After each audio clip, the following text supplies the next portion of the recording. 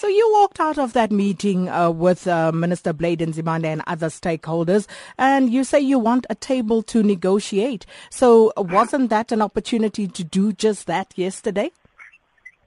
That's our surprise as well, because we went to the meeting thinking that we were going to be given a table to negotiate with the university management and Blade. But when we got there, Blade started now accusing us of lies and everything. He said that we don't want to negotiate with management. He said that we are instigators of violence and we're just trying to push political agendas and also the sort of insults. So after he addressed, he asked to be recognized so that we can also clarify Blake on some of the lies that he has been fed. But he refused. He said that he was there to address us. He was not there to listen to us. So seeing that Blake wasted our time because that could have just been something that he sent through email. We left the meeting because we weren't allowed to speak, but we were insulted with lies and everything. He said it's fine, let him continue the inciting as we leave the meeting. So what are you saying are some of the lies that were told against you? He said that we don't want to engage with management, we just want to strike. We woke up, we decided to go and strike. We want to instigate violence and derail the process of education for other students and so forth. And you're saying that is not the case? We have been requesting the university management to speak and engage on this issue since last year in February. We started this process as the EFF Journalist Command of fighting this language policy in Feb last year. We have been rejected. We have been threatened with suspensions. We have been threatened with violence now publicly by the university management. But they have met 3 times where they engaged Afriforum memorandum and they reached an agreement. We just want the same thing. We just want to engage on the memorandum of ours and reach an agreement on how we are going to address our issues moving forward so we can go back to normal, people can go back to class and everything. But management is refusing. Even yesterday after Blake left, we made that request to management to say that, can you please meet with us tomorrow, which is going to be today, and engage on the memorandum so we can find a way forward. The university management said that they were going to come back to us and tell us whether they're going to meet us or not.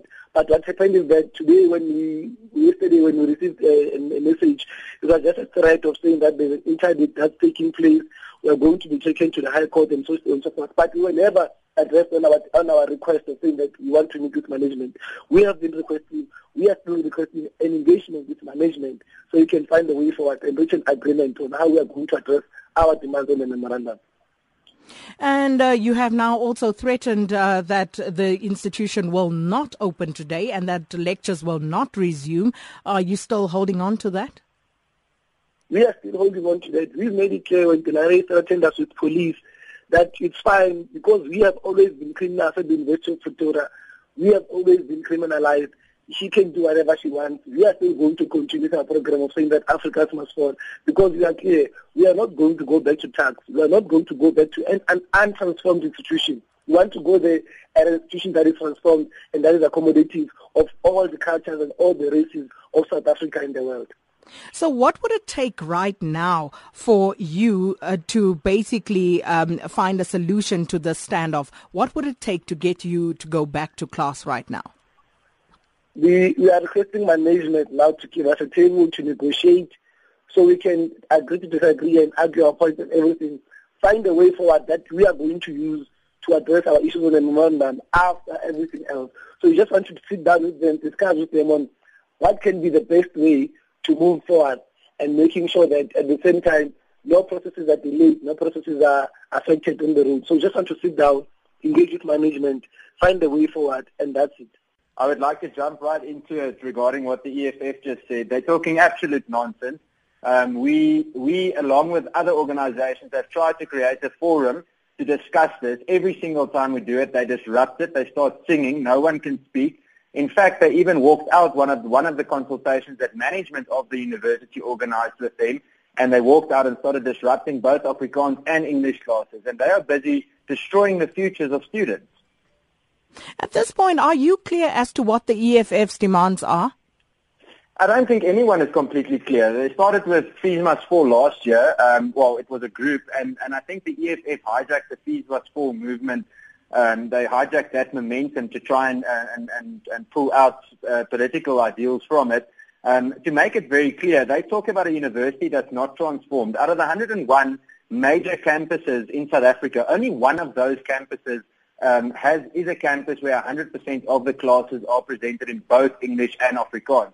At the University of Pretoria, only 55 courses out of the 3,500 at the university are presented or are partly available in Afrikaans and fully available in English. So I don't really understand what their problem is, because Afrikaans isn't excluding anyone. It's the EFF excluding people and stopping people from studying. We have agreed with the majority of parties, except for the EFF, that we need to have a discussion forum regarding transformation and regarding the language policy.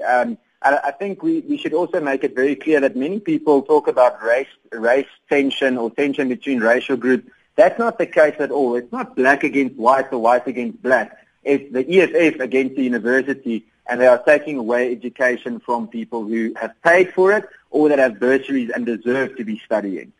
So you now working with the ANC with an aim to resolving this matter, yes? Yes, I think it's a very strange concept. It's the first time in a long time that us and the ANC agree about something. But the main point that we make together is that we do not want violence. We cannot afford to have violence in our campuses. It's going to have a detrimental effect on the economy. It's going to ruin the future of many young people. And the universities are undergoing a lot of pressure financially. And through these protests, it's increasing that, and it's actually taking away opportunities for future students to study as well.